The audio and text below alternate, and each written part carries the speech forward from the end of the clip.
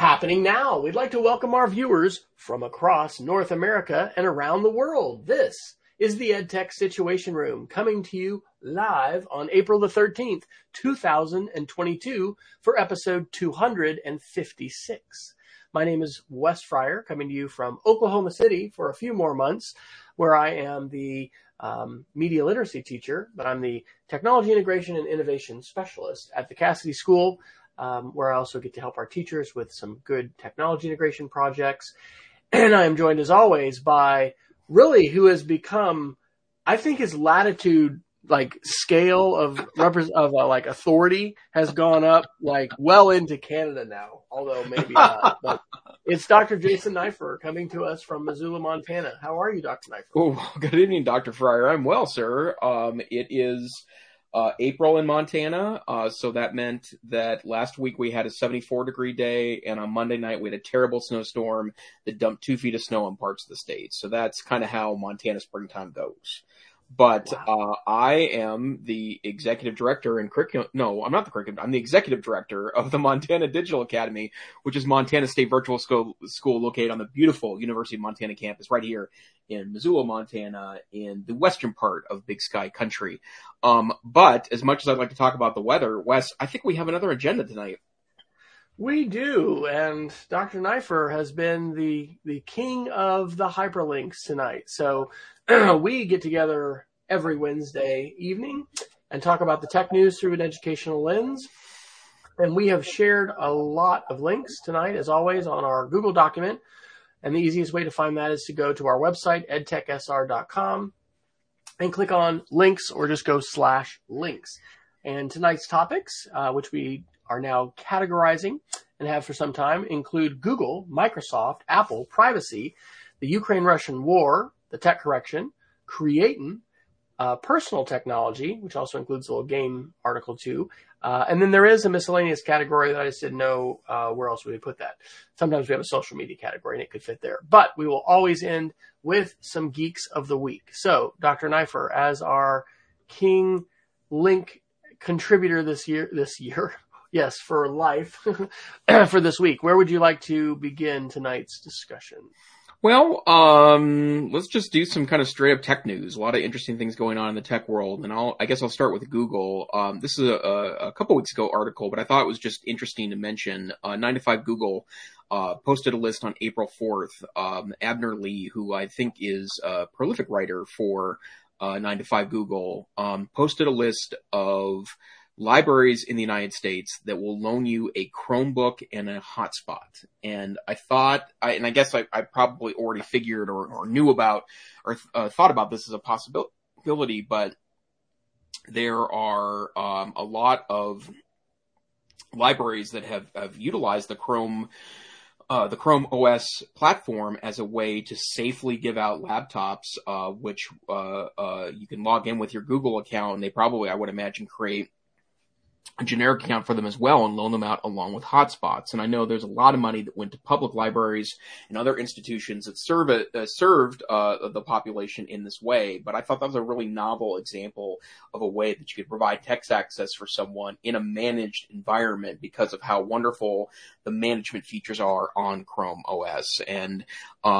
they particularly talk about the Harris County, Texas library picked up 15,000 Chromebooks to be able to loan out to folks during the pandemic and after. And I just think that's a really clever strategy for getting this access out.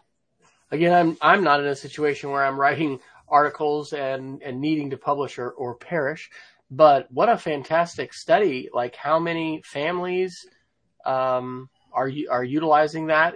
The article talks about checkout times for weeks or months, and that's pretty fascinating. The libraries have been and continue to be essential parts of our educational infrastructure, of sort of the fabric of citizenship in the country. Such important roles that librarians play and the libraries play, and that's just a pretty fascinating thing to check out, because I hadn't even really realized they were doing that. And both of our major library systems in Oklahoma are listed there. I just checked. So, wow. Let's see, a couple other interesting articles. This one struck me as super interesting. ZDNet on April 7th reported that despite iPhones being kind of the reigning champion with teens, there has been some uptick in the data suggesting that teens are turning to Android. And let me be clear, right now, we're talking about upper 80% of teens are utilizing iPhones over Android phones. And I will also say that I have some family evidence of this. I have nieces, 18 and 20, wonderful kiddos. One of them is a sophomore at the University of Arkansas, and the other one is graduating this spring from high school and also going to the University of Arkansas. But I've laughed in the past because their dad, my brother-in-law, has attempted to find cheap deals on cell coverage, oftentimes coming with, free or cheap Android phones. And my nieces were not a fan of that decision and felt a bit embarrassed by carrying around their Android phone. But because of the small number of Android phones being used by teens, the fact that there's a couple percentage points difference is actually a pretty big shift in the number of teens utilizing the Android architecture. And I know you come from an all iPhone family, Wes, and you even briefly experimented with an Android phone, and then once this utility left, you went running back to the Apple family. Hey, 9 months. I made it 9 months. So. Yeah.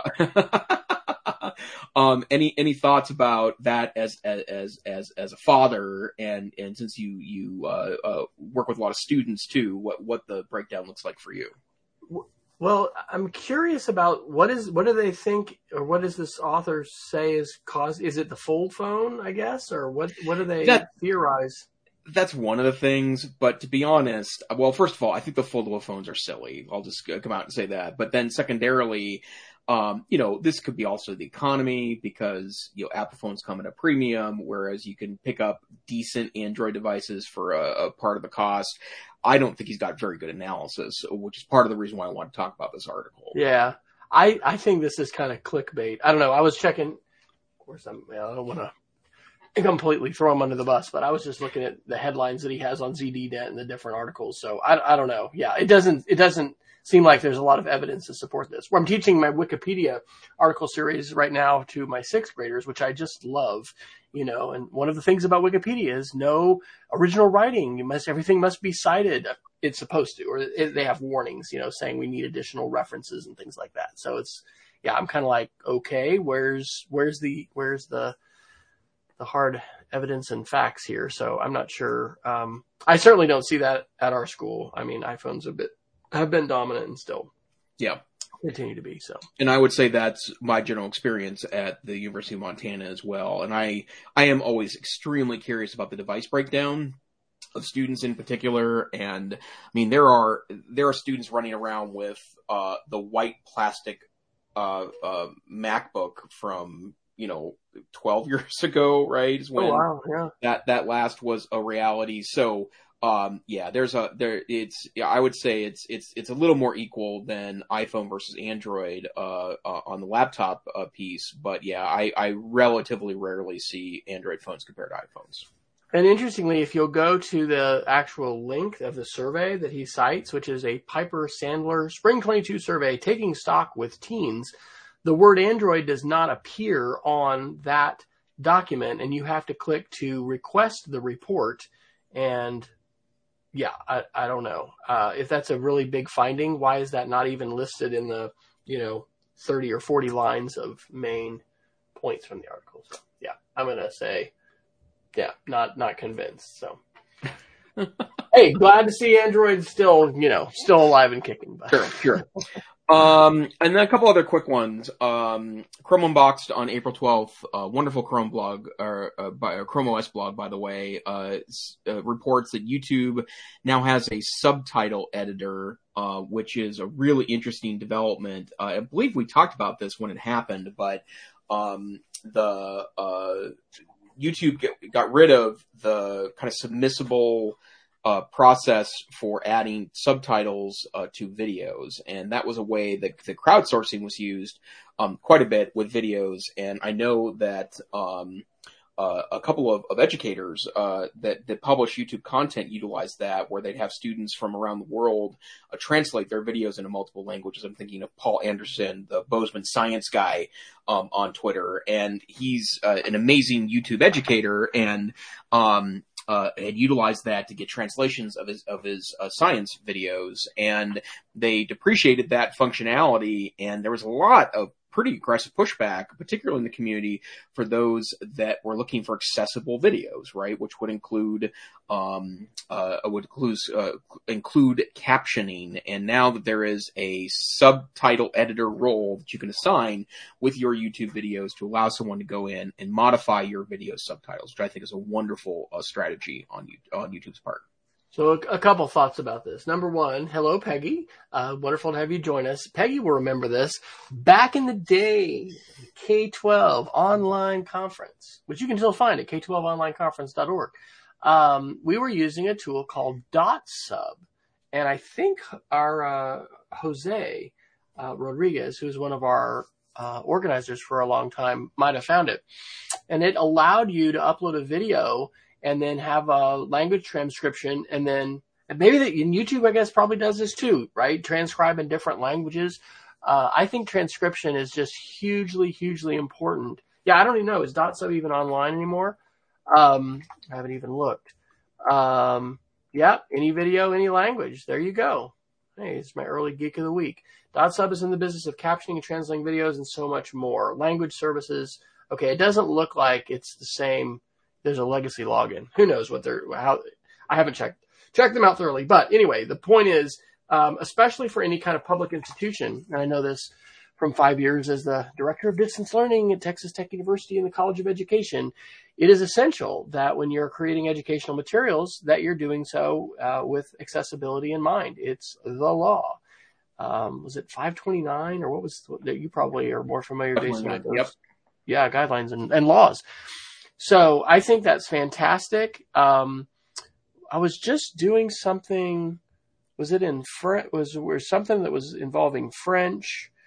I think it was something we were talking. Some of my kids have interviewed for their oral history project. Our sixth graders, some family members that speak Chinese, and I think maybe one that speaks Korean.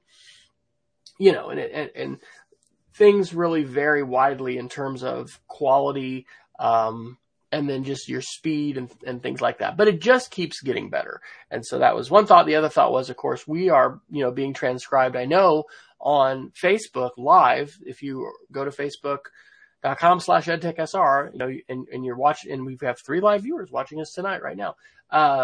You can have those transcriptions. If they're not on by default, you can just turn those on.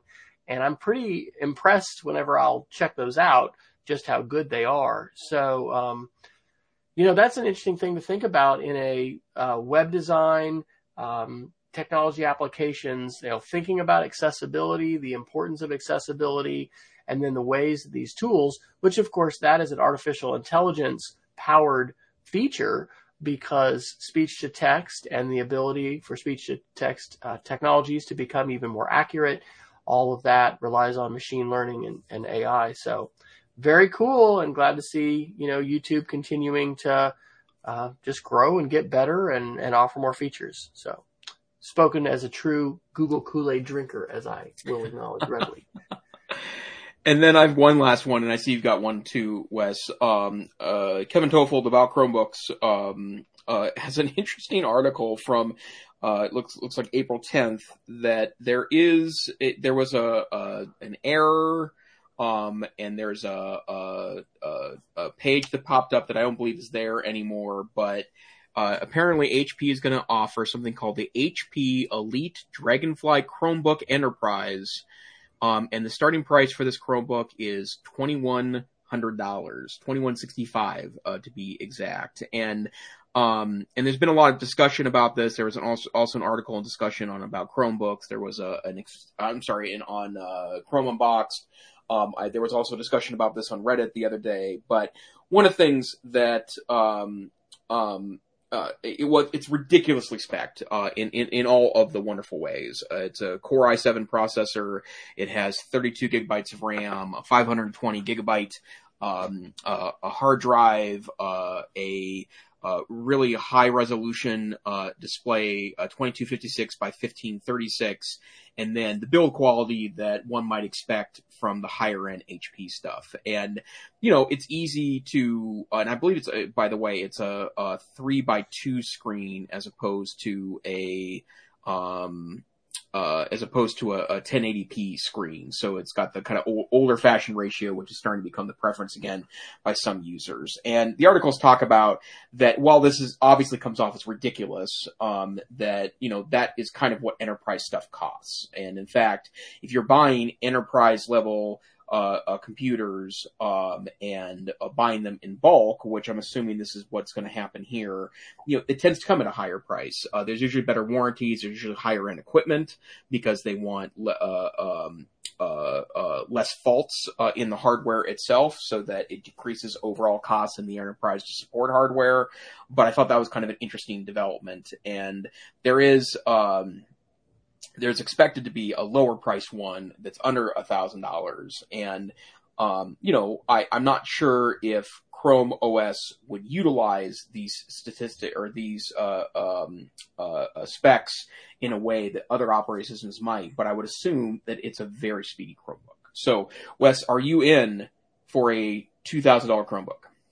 Hey, we'll wait for the official HP pricing because I think that's still coming. So, no, probably not. We'll probably.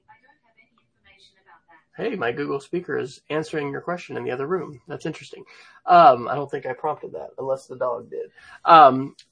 So we're going to probably, look at buying a MacBook and, maybe an iPad or something like that in the transition to the new living and teaching situation. But probably not. The old Chromebooks we have are still working. So, hey, when we need to, our daughter went to France, need a computer. Hey, here's the old Dell Mini or the Dell 11, Chromebook. Yep. It worked great. All right. Well, I actually put in a Google article too, although this one could go down in the personal technology category as well. I know Jason's also a T-Mobile subscriber. The article from Engadget yesterday on April 12th is that T-Mobile resurrects Google Photos unlimited storage with a catch. I happened to notice today, helping my wife with some receipts in her email, I think she's about 80% full of her Google storage. That is an important thing to take a look at if you're just using the default storage, because, the more we live and the more services and we have plugged in and the more pictures we take and all that stuff, the more data that we are required to pay for, unless you want to, delete stuff or whatever. Who wants to do that? So I have actually turned on my Google Photos. I have my photos back up to iCloud as well as Google Photos, and I absolutely put in a little plug here. Love the AI features in both, but especially in Google Images. I've been making some slideshows like, show me all the pictures of spring or flowers, and when we have these rolling on the Chromecasts, or show me all my fire pictures, which like camping and barbecue grills and candles. It's just cool that it can find all that stuff. Anyway, they make you choose on Google Photos whether you're going to keep the original high resolution full or you're going to go to a lower resolution. And I have actually stepped down to the lower resolution, even though I think we are paying for a family tier of storage with Google to have a little bit more. Well, now T-Mobile, interestingly, offers a package where you can pay $15 a month, and they call it a Google One plan.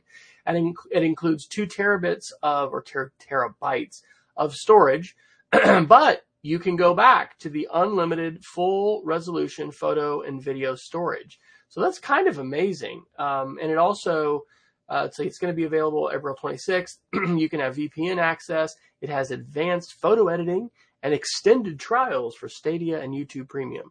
So if you're not a T-Mobile customer already, that may not be as appealing, but as you're kind of looking at your subscription situation and how much you're paying, depending upon what you need, that could be of interest. So, Dr. Neiffer, what is your photo backup situation? Do you upload to Google Photos, and are you paying for some kind of premium plan to get some more storage for you and or your wife too?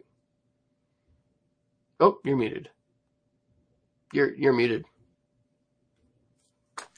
There you go. I am paying for Google Photos is my backup, is my primary backup. I am also going to, iPhoto as well, the cloud backup on my iPhone, but I like both, to be honest. And, I have thoughts that someday I'm going to organize all these photos, and I'm not going to. That's just Hey, AI will help you when you're ready. So yeah, there you go. So we'll get to that someday maybe, but I do spend, I think it's $3 or $4 a month for the extra storage for Google, in part because I'm a Google guy, so I have a lot of stuff in Google Drive. I have massive archives. I have all my old teaching archives, which are at this point 12 to 20 years old, all sitting in a Google Drive. So I do think it's interesting that the T-Mobile's headed this way, and since I am probably not going to go away from T-Mobile, I've been generally happy with their service. I got some little things that I would have an issue with. They're not super great about like when you get a subsidy to buy a new phone. Sometimes the payments that they promise don't show up, and then you have to argue through X, Y, and Z. But I think it's a great thing, and I think T-Mobile is, generally speaking, works pretty hard to add extra value to their accounts. All right. Well, hey, we got through all the Google articles, so why don't let's jump down to a quick miscellaneous. I don't know where else to fit this one in. This is Nieman Labs, which is actually an outstanding source. I enjoy reading their stuff, and I think I actually have their apps. Do I have them as bookmarks? Maybe. I think I maybe have them as web bookmarks. The article says the New York Times would really like its reporters to stop scrolling and get off Twitter at least once in a while. And so, again, this was from April 7th. And interestingly, they have changed their policies. And so previous to this policy for the New York Times, it wasn't mandatory that all journalists were on Twitter, but it was extremely recommended. There was, as they say, newsroom pressure that was significant. But what they've asked the reporters to do now is, quote, meaningfully reduce how much time you're spending on the platform, tweeting or scrolling in relation to other parts of the job.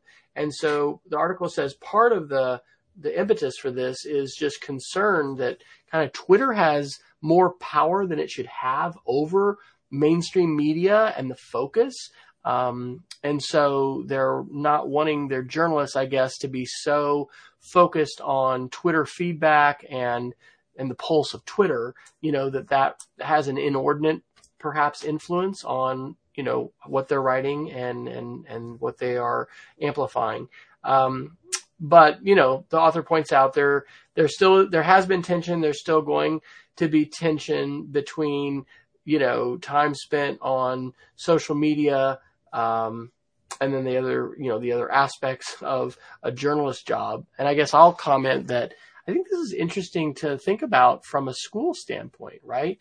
I'm aware, for instance, that it's not a great thing, and I don't know that we've heard that from my current school. At some point, people have talked about, sharing stuff on Facebook or Twitter, during the day or whatever as a teacher, can kind of look bad. Like, why aren't you with your kids? You're on Facebook, you're sharing things during the day when you should be, doing other things. Of course, teachers have breaks and, there's other times where we look at that kind of thing. But I wonder, it was probably more than 7 years ago that my friend, with AT&T, Karen Montgomery, we did a session, I know, in Missouri at their tech conference and maybe some other places too. Maybe we did it at ISTE actually, called Social Media Guidelines for Schools. And that was thinking about a variety of different things, but the idea of how long during the school day, or if at all, that you want to be on social media. And then those kinds of guidelines. My current school prohibits all teachers from following any current student until they turn 18, which is interesting. There are exceptions. Coaches will get exceptions for this. And of course, helping especially our student athletes develop and cultivate their digital footprint, put their foot forward. Our daughter just applied for, it was a Science Olympiad scholarship last night, and it asked for a social media profile, LinkedIn or other. And I asked her, because her main choices were like either Instagram or Twitter. Her Instagram is private, but her Twitter doesn't really say a lot about academics. And I said, why don't you just leave it blank? It's optional. If that's not going to enhance your application, I don't know that that's something you necessarily need to put into your application and share. But anyway, any thoughts about that as far as guidelines? Have you heard of schools doing that? And any thoughts about the New York Times kind of trying to sort of put some brakes on Twitter use for its journalists? Well, one of the things that I was most struck by this is that I follow a couple of journalists on TikTok, and a couple of them kind of fancy themselves like TikTok journalists, right? Like their primary broadcast medium is TikTok or some other social media area. And I'm thinking about Under the Desk News, which is a great creator, and then I can't remember the other gentleman's name. The kids call him News Daddy, which is probably not all that helpful. But the News Daddy gentleman talks about when he writes and when he is coming up with stories to share on TikTok, that he's shared his strategy before. And one of them is that he has a large monitor right above his main monitor where he's writing, and it has TweetDeck on it. And he is looking at a variety of lists of what I would, as a historian, consider to be primary sources, which is, yes, it's other journalists, but one of the things about Twitter is that there are a lot of people there that are the politicians themselves, or the newsmakers themselves are on Twitter. And so he's monitoring that throughout the day. I think it's probably good advice to balance that. And in fact, the New York Times is probably doing what we should be telling everyone to do with social media anyways. It is interesting, and there's a reference to this near the end of the article, that one of the upsides of this is that there are some journalists that just didn't want to be on Twitter. This gives them the opportunity to step back from that platform if they don't want to be there. I get where there's probably some tension in all traditional media outlets to try to have a social media presence like that. I'm reminded of NPR, which almost all of their anchors and reporters are on Twitter. I follow almost all of them because I like the interplay between them on Twitter. I think it's interesting to watch them banter and talk about the news. But the bottom line is that it's probably pretty savvy advice to do that. That said, I don't know of any school that has limited social media in that way of teachers, although I do know that there are a lot of unofficial policies in schools about being careful to tweet about school. Right. Like, sure. And, you're probably not going to see a lot of this ending up in mainstream media, in part because, this is intended to be a kind of an off the record conversation with folks, but people that have been pretty critical of their schools, or perhaps the school board members or administrators in their building, there is certainly pressure that comes with doing that, may or may not be welcome pressure. Yeah, absolutely. Well, Peggy was saying it's interesting. Colleges are asking for social media profiles. They're also asking for videos. I had a conversation with the former department chair of our English department, and was sharing with her how our daughter Rachel, in two different college application processes. One was regular admission for Olin, and then another one was this scholarship at Rose-Hulman, which she was actually selected for. Both of them asked for videos. Now, she gave me permission actually to post those on my YouTube channel publicly. She's a good sport at 18. And so anyway, those are out there. But, that was a surprise to our English teacher. And we were talking about our college counseling program and saying, we really ought to help our kids with their videography skills and things like that. I work with this teacher on a project. I think it was my Geek of the Week last week, actually, where we, the kids write children's picture books and they create them in, Book Creator. And then we get them printed in Lulu, and then they go read them to our kindergarten and primary kids. And now they're electronically available and they record their voices. And they've also, because of the pandemic and the time they couldn't actually read them in person, made little videos. But you see different approaches that kids do, and there's a lot of video savvy that this generation does have because of TikTok and YouTube.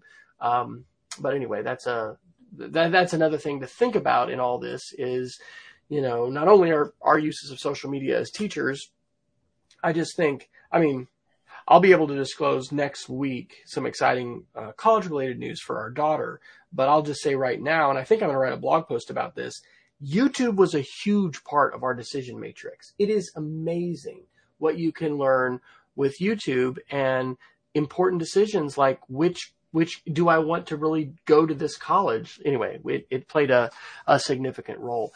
And the other thing I would say about TikTok and your news journalists that you're citing is, I think we included this a couple weeks ago, or maybe it was a month ago when the Ukraine war started. The White House specifically reached out to TikTok influencers in a press briefing that was specific to them. Now, they weren't giving any classified information and information that wasn't available at other times. But some people were like, what is that? And, they're listening, TikTok. It is a massive platform. It is a huge way that large numbers of the population get their information, are influenced.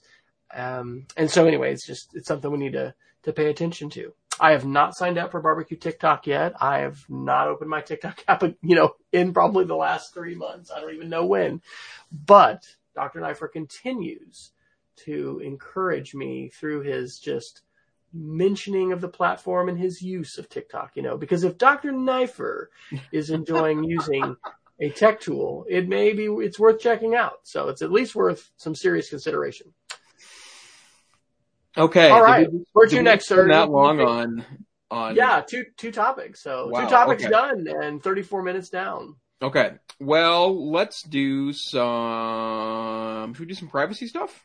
Yeah, that sounds great. Well, first, The Verge reports on April 12th that DuckDuckGo's privacy-centric browser is coming to the Mac. And for those of you, we've talked a little bit about this in past episodes, but there is a wonderful mobile app that's DuckDuckGo's privacy browser, and it's available on Android and iOS. And it's a really interesting browser because it shows you what it's blocking. So it will make a list for you of all the things it blocked as part of its settings. And it's kind of like incognito mode if incognito mode actually blocked anything, right? And so I believe it's based on WebKit on iOS. It's based on Chromium, I believe, on Android, and I believe this is also based on Chromium for the Mac. It's not widely available yet. You have to go into the mobile app and request an invite to get the beta. So I've done that, but I like DuckDuckGo's privacy browser on my phone, and if I'm just randomly surfing stuff, like I'm not logged into any sites or I'm not doing any shopping, which I need to be in an account or anything like that, I tend to go to the privacy browser first. If I'm Wikipedia surfing or a week or so back, whenever I watch TV, I tend to have the phone around, especially when I'm watching anything that's based on history, because I'll do a little background thing to find out more, bookmark some pages for later use. I was watching The Crown last week, the wonderful Netflix series, which my wife and I are in the middle of season 3, and it's so good. But I wanted to find out some more about some events in season 3 and to find out, how much poetic license they took with the series. And as it turns out, it's just great in general. So coming to a Mac near you. It's interesting to think about, and this is something we even talk to kids and teachers about, what does the, quote, privacy browser do? What does, quote, incognito mode do? What does the Tor browser do? Because my understanding of TCP/IP and packets and the ways that headers are on packets and everything is, unless you're using Tor, your computer is transiting, the packets that you are getting in your web browser and you're sending back, those all have your MAC address, I think, of your device that you're using in there.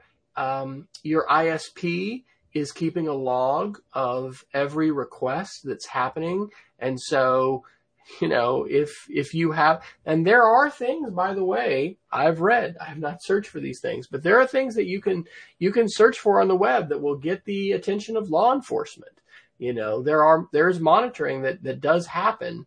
Not to put my tinfoil hat on and get everybody paranoid, but there are folks monitoring these things. And so it's interesting to a question that could be explored as to exactly what does that shield you from. I know definitely, I think pretty strongly, it's, in terms of our own digital footprints that's being gathered about our web browsing, right? I'm probably going to buy a Solo Stove at some point in the future. And I've even clicked that I like the ads on Instagram and on Facebook, knowing that I'm training the machine. Ooh, I'd like to see more Solo ads. In fact, there's a competitor called Abreo, which I'm not going to dive into this whole, but these are really cool. They're touted as smokeless fire pits. Have you seen these, by the way?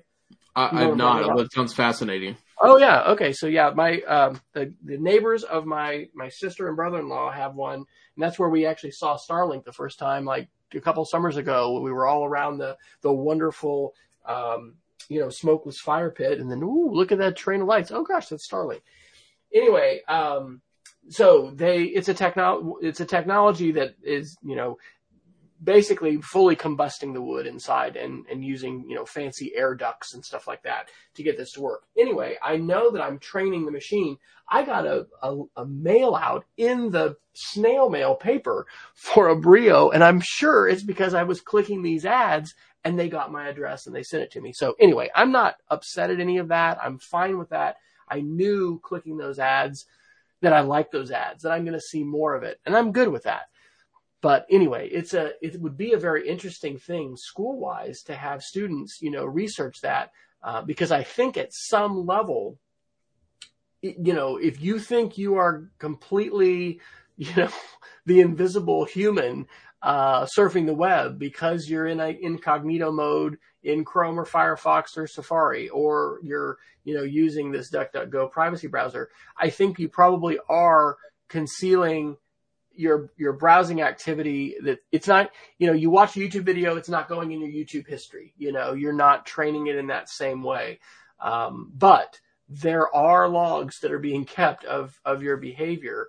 And I think that you have to go to the extreme of running Tor in order to be truly opaque in your browsing activity. So that is a very interesting arena to talk about. And it's also something that struck me, like, when I was tech director, I ended up, saying, oh, well, kids don't need incognito mode. They might look at stuff they shouldn't. Let's turn that off.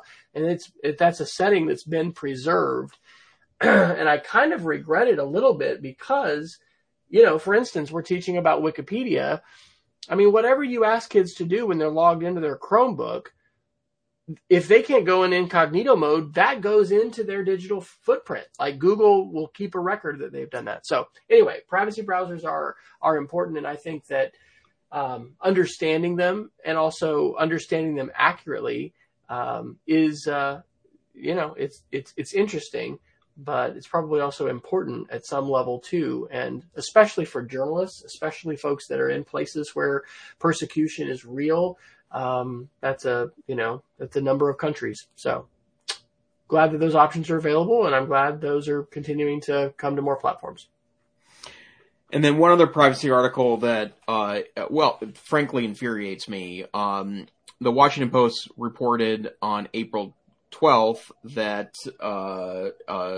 tax sites, so we're talking about people like TurboTax and H&R Block Online, frankly, sell your information for advertising purposes. And that's bad enough. But what annoys me about this is that particularly Intuit, the owner of TurboTax, has spent years lobbying the United States Congress to make sure that we don't have more nuanced options for filing our taxes. One of the things to understand about filing your taxes is that the government has almost all the information already for you. Your employer submits reports to the government about how much it paid you and how much it took out for taxes. Most of the activity that you do is reported some way, shape, or form to the IRS. And there was a proposal at some point that for the majority of American users, not users, but a majority of American taxpayers, that you could just log into a website from the United States government, confirm the information, click a box, tell them how you want to pay or receive or pay your underpay or get your refund back, and then just file your taxes. Press a button and call it good. But Intuit, the maker of TurboTax, wanted to make sure that there was a need for their software still. And in fact, as part of government initiatives, they've actually asked people like TurboTax to create free versions for lower income people in the United States, and they're available, but they're hard to find. You can't really just go to TurboTax.com and easily use the free version of the software. So for that company to if I understand the situation correctly, for that company to profit off of your personal data and at the same time, lobby our government for, to stop evolution of the way our tax system works, to make it easier for filers, I think is abhorrent and terrible.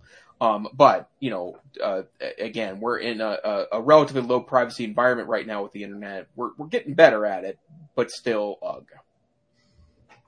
It's kind of horrific, really. We had some great articles last week talking about the tech correction and Klobuchar. I think, was that her push, or who was the art? No, it wasn't Klobuchar. It was Elizabeth Warren. Elizabeth Warren, and the way that she would like to have some legislation, crafted. I mean, it's a lure and it's an offer of benefit, right? For, let's take Mint. Put all of your bank accounts in here and let us track your credit and let us, identify patterns and trends and all of that. And that's very alluring. But at what cost? The cost of being able to use all your data and sell it to data brokers and not ask your permission and not let you know, and, have that become part of this massive opaque cloud of confidential data that's out there about all of us. But many times we're volunteering to do that because we're signing up for these free services, much as we enjoy Facebook. Thank you, Mark Zuckerberg, or Meta, or whatever. And so anyway, this is the surveillance capitalism paradigm that we're living in, which does not appear to be, likely to change substantively. We had Cambridge Analytica. It didn't move the needle. We had Brexit. We had the 2016 elections in the United States. We haven't had a privacy law passed. So, I mentioned, I think, a couple of weeks ago, we're getting ready to move and James Jobs. There's all kinds of things going on. Why am I not researching this? But I do want to get a better feel for what kind of an advocacy platform around privacy that I just personally want to push for.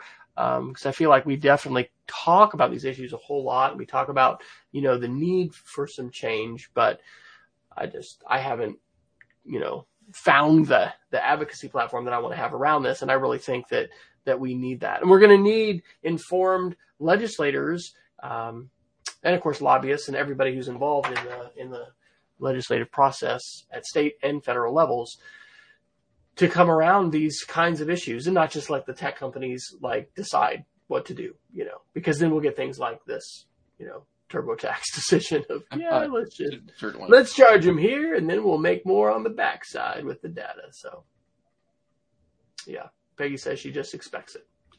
All right. Well, hey, we got about 15 more minutes. What else do you want to talk about? Well, picking up one we haven't talked about, Chromobox reported on April 3rd that the new Adobe Creative Cloud Express is now a perk in the Chromebook, or for Chromebook users. And so there's a perks page you can get to in the settings of your Chromebook, and there's always free stuff there for Chromebook users.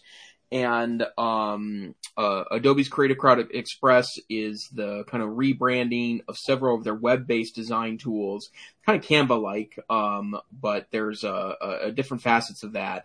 If you're a private user, you can get, I think it's 2 months for free now, so that you can easily design things on your Chromebook. But I would also note that if you are any kind of K-12 institution, you can get access to the Creative Cloud Express for free. All you have to do is sign up. For me, it was as simple as registering with Adobe and then changing some settings in our Google domain so that students could access the particular product. but that's a free service for K-12 schools. And so, if you are not as part of a K-12 school, or if your district won't sign up for that, which there might be decent reasons for that to happen, then you can get 2 months for free directly from Adobe. That article mentions a host of other tools that I have not seen before. One of them is Cubasis 3 Music, recording and mixing. This is a Google Play app by Steinberg Media that looks like GarageBand. Wow. Yeah. That article, wow, is I'll drop that into the show notes. Yeah, there's always wonderful perks on there that, especially if you're, living the Chrome lifestyle or Chrome OS lifestyle, then a great place to find services that work well on Chromebooks. Well, and I'll just do a shout out with Adobe. It's now Adobe CC Express. It was Adobe Spark. I absolutely love that platform, and there is so much that you can do, and it is free for educational institutions to set up, and users can use it free too. I've created literally hundreds of info pics, mainly about Bible verses, but it is just amazing, absolutely amazing, and it's a flexible platform. We were using it last year with our iPad pilot that we did with 6th grade and didn't miss a beat, doing stuff on Chromebooks. Actually like it a little better on the iPad. But man, it is phenomenal. So then we've talked about this before, the march of, the maturity of the web, of HTML5, right? Or what, yeah. Maybe it's beyond that. But yeah, just the maturity of the web and the ability for a lot of us to do our entire lives on a Chromebook. I mean, and that's what, that's Google's dream, is let's live in the browser. So very cool.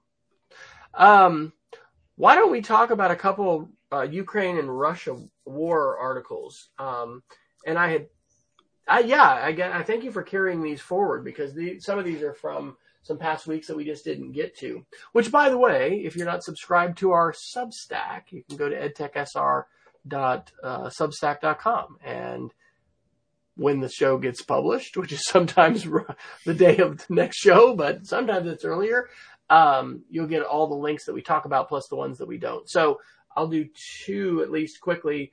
New York Times, March 31st, how war in Ukraine roiled Facebook and Instagram. And this one is fascinating for several reasons. Oh, which, by the way, when I'm sharing these articles now, man, I'm going to have to, I try to share a gift link, because, Washington Post, New York Times, these folks require a subscription in many cases to be able to access the full link. And that'll be, what's interesting is that gift link is so big that it'll be cut off and put in multiple pieces if I put it in. So I'm going to have to bit.ly it, and then I'll put it in the show notes. But the article talks about how apparently Facebook wasn't ready, or Meta wasn't ready for the Ukraine and Russian war, which of course who was to see what it has become.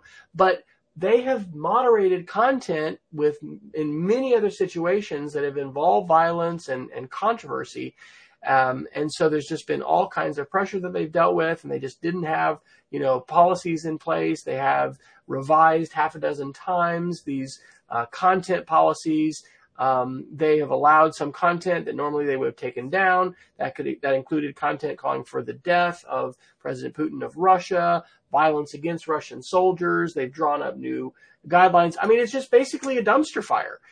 So, shame on Facebook, guys. Come on, wake up. This is a complicated world full of conflict and sometimes violence, and, get your act together. That being said, maybe Ethan Zuckerman is correct in a perception that you're not going to be able to successfully have a single set of standards and guidelines for social media platforms for the entire planet. We're going to need to eventually move to a scenario where we have smaller social media networks and folks that are going to establish local guidelines, and things aren't just going to be universal. I don't know if that's true or not, but I thought that was a fascinating article. And the war, I was listening to The Daily, which is a New York Times podcast, is just wonderful today about this next phase. I can't believe the levels of violence that are happening right now. It's just horrific. It really is. And we need to, by the way, pay attention to this with our students and talk about this in the Wikipedia lesson series. And I've got to be careful because, with images and things like that, I don't want to traumatize anybody or have kids, go out and look for things that are going to be traumatic because this is involving an actual war. But anytime there are current events, Wikipedia is a very interesting and useful resource to use, especially to see how people are arguing over facts and what happened and what's vetted and where's the source and all that kind of stuff. And one more article. This one actually is from The Guardian on April 3rd. Photographer Maxim Levin's work in the Ukraine in pictures. And this probably always happens during significant conflicts, that you see these gripping pictures that just tell a story.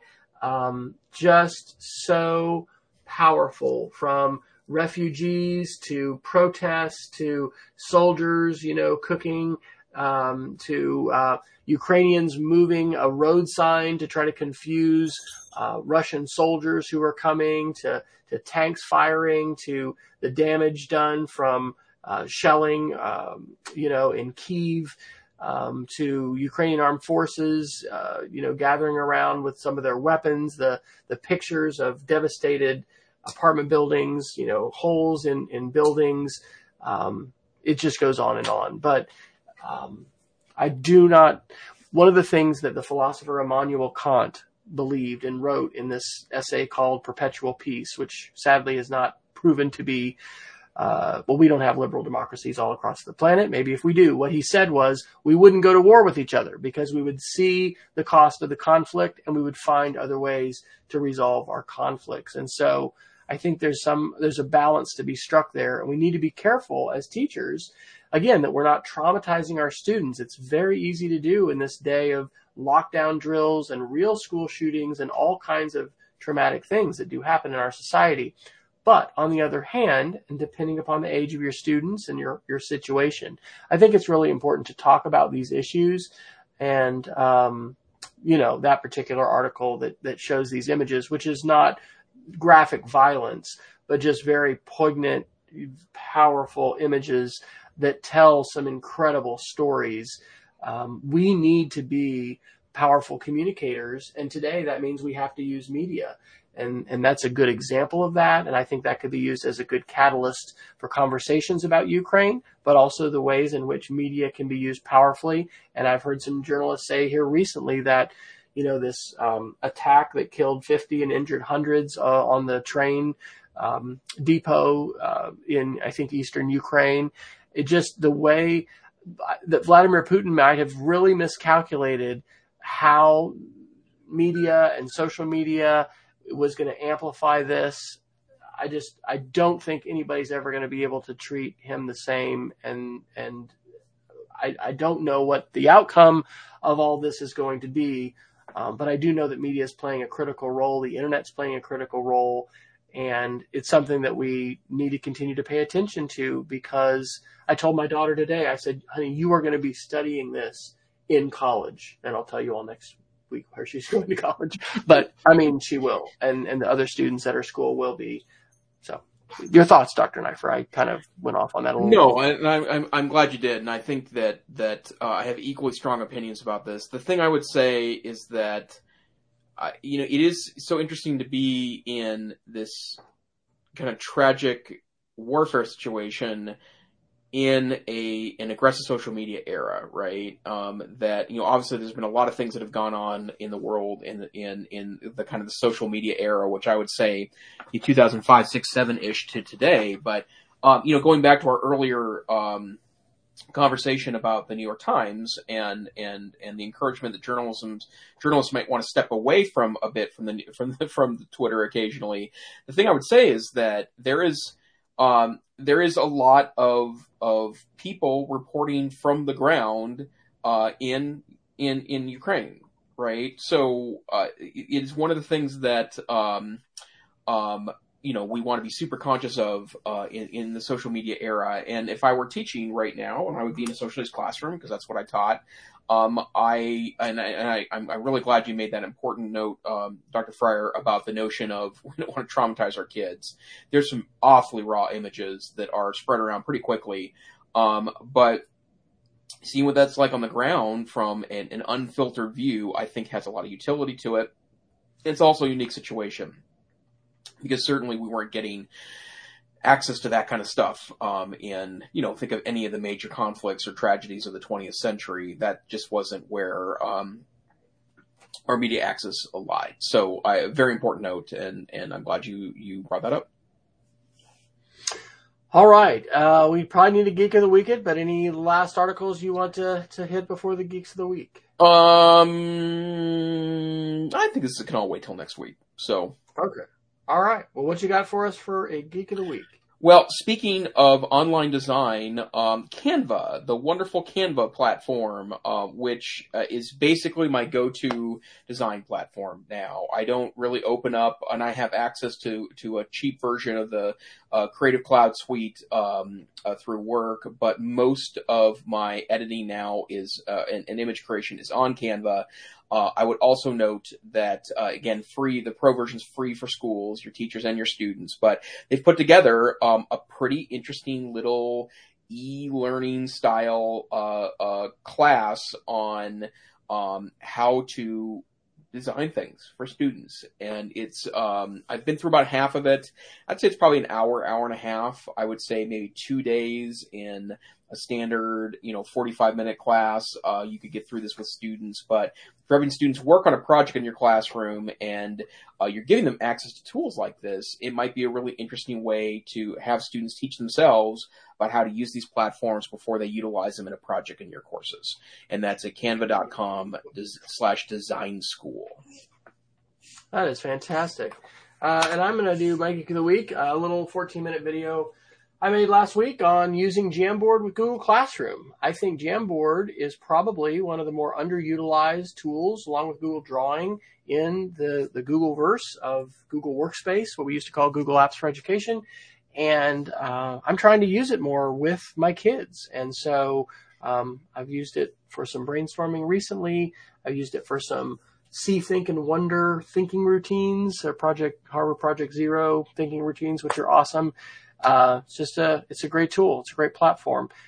It's also a case where I find I really need to set some clear expectations about what we're not going to do, because there's a laser pointer. And whenever I'll not do this with 5th or 6th graders, we'll have kids, going crazy. It's like, guys, you're probably not going to come grab my pen and write all over my whiteboard during class, or grab a laser pointer and just flash it all over the front of the room.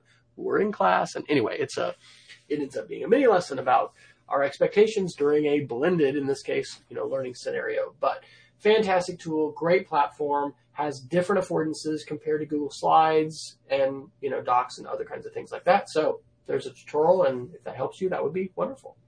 So Dr. Neifer, when you're not here on Wednesday nights, helping us especially focus on the core hard tech news, which is always good we get in.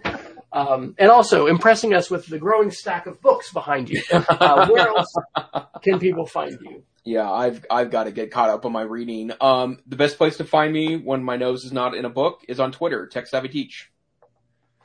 And I am wesfryer.com. My Twitter is wfryer, and you can pretty much find all kinds of places to link to me on that website. And of course, this is the EdTech Situation Room. We are a weekly podcast and web show that tries to take a look at some of the recent technology news and pass it through an educational lens, and perhaps offer some insight into how that might be relevant to us as teachers and educators. We want to invite you to follow us on Twitter at EdTechSR.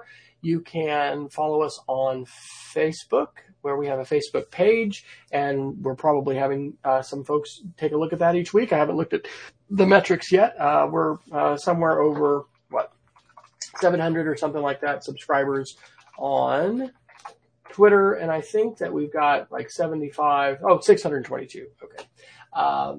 anyway, we're growing, and we appreciate any recommendations that you might have. You can find us on just about any podcasting podcatching platform, and just ask your smart speaker to play the latest episode of the EdTech Situation Room, and hopefully you'll find us. But we share small MP3 versions of our podcast along with smaller compressed audio that if you want to subscribe that way, or you can just watch us on YouTube and Facebook. So we want to thank you for tuning in. Thanks to Dr. Neiffer for doing, again, the lion's share of the link sharing.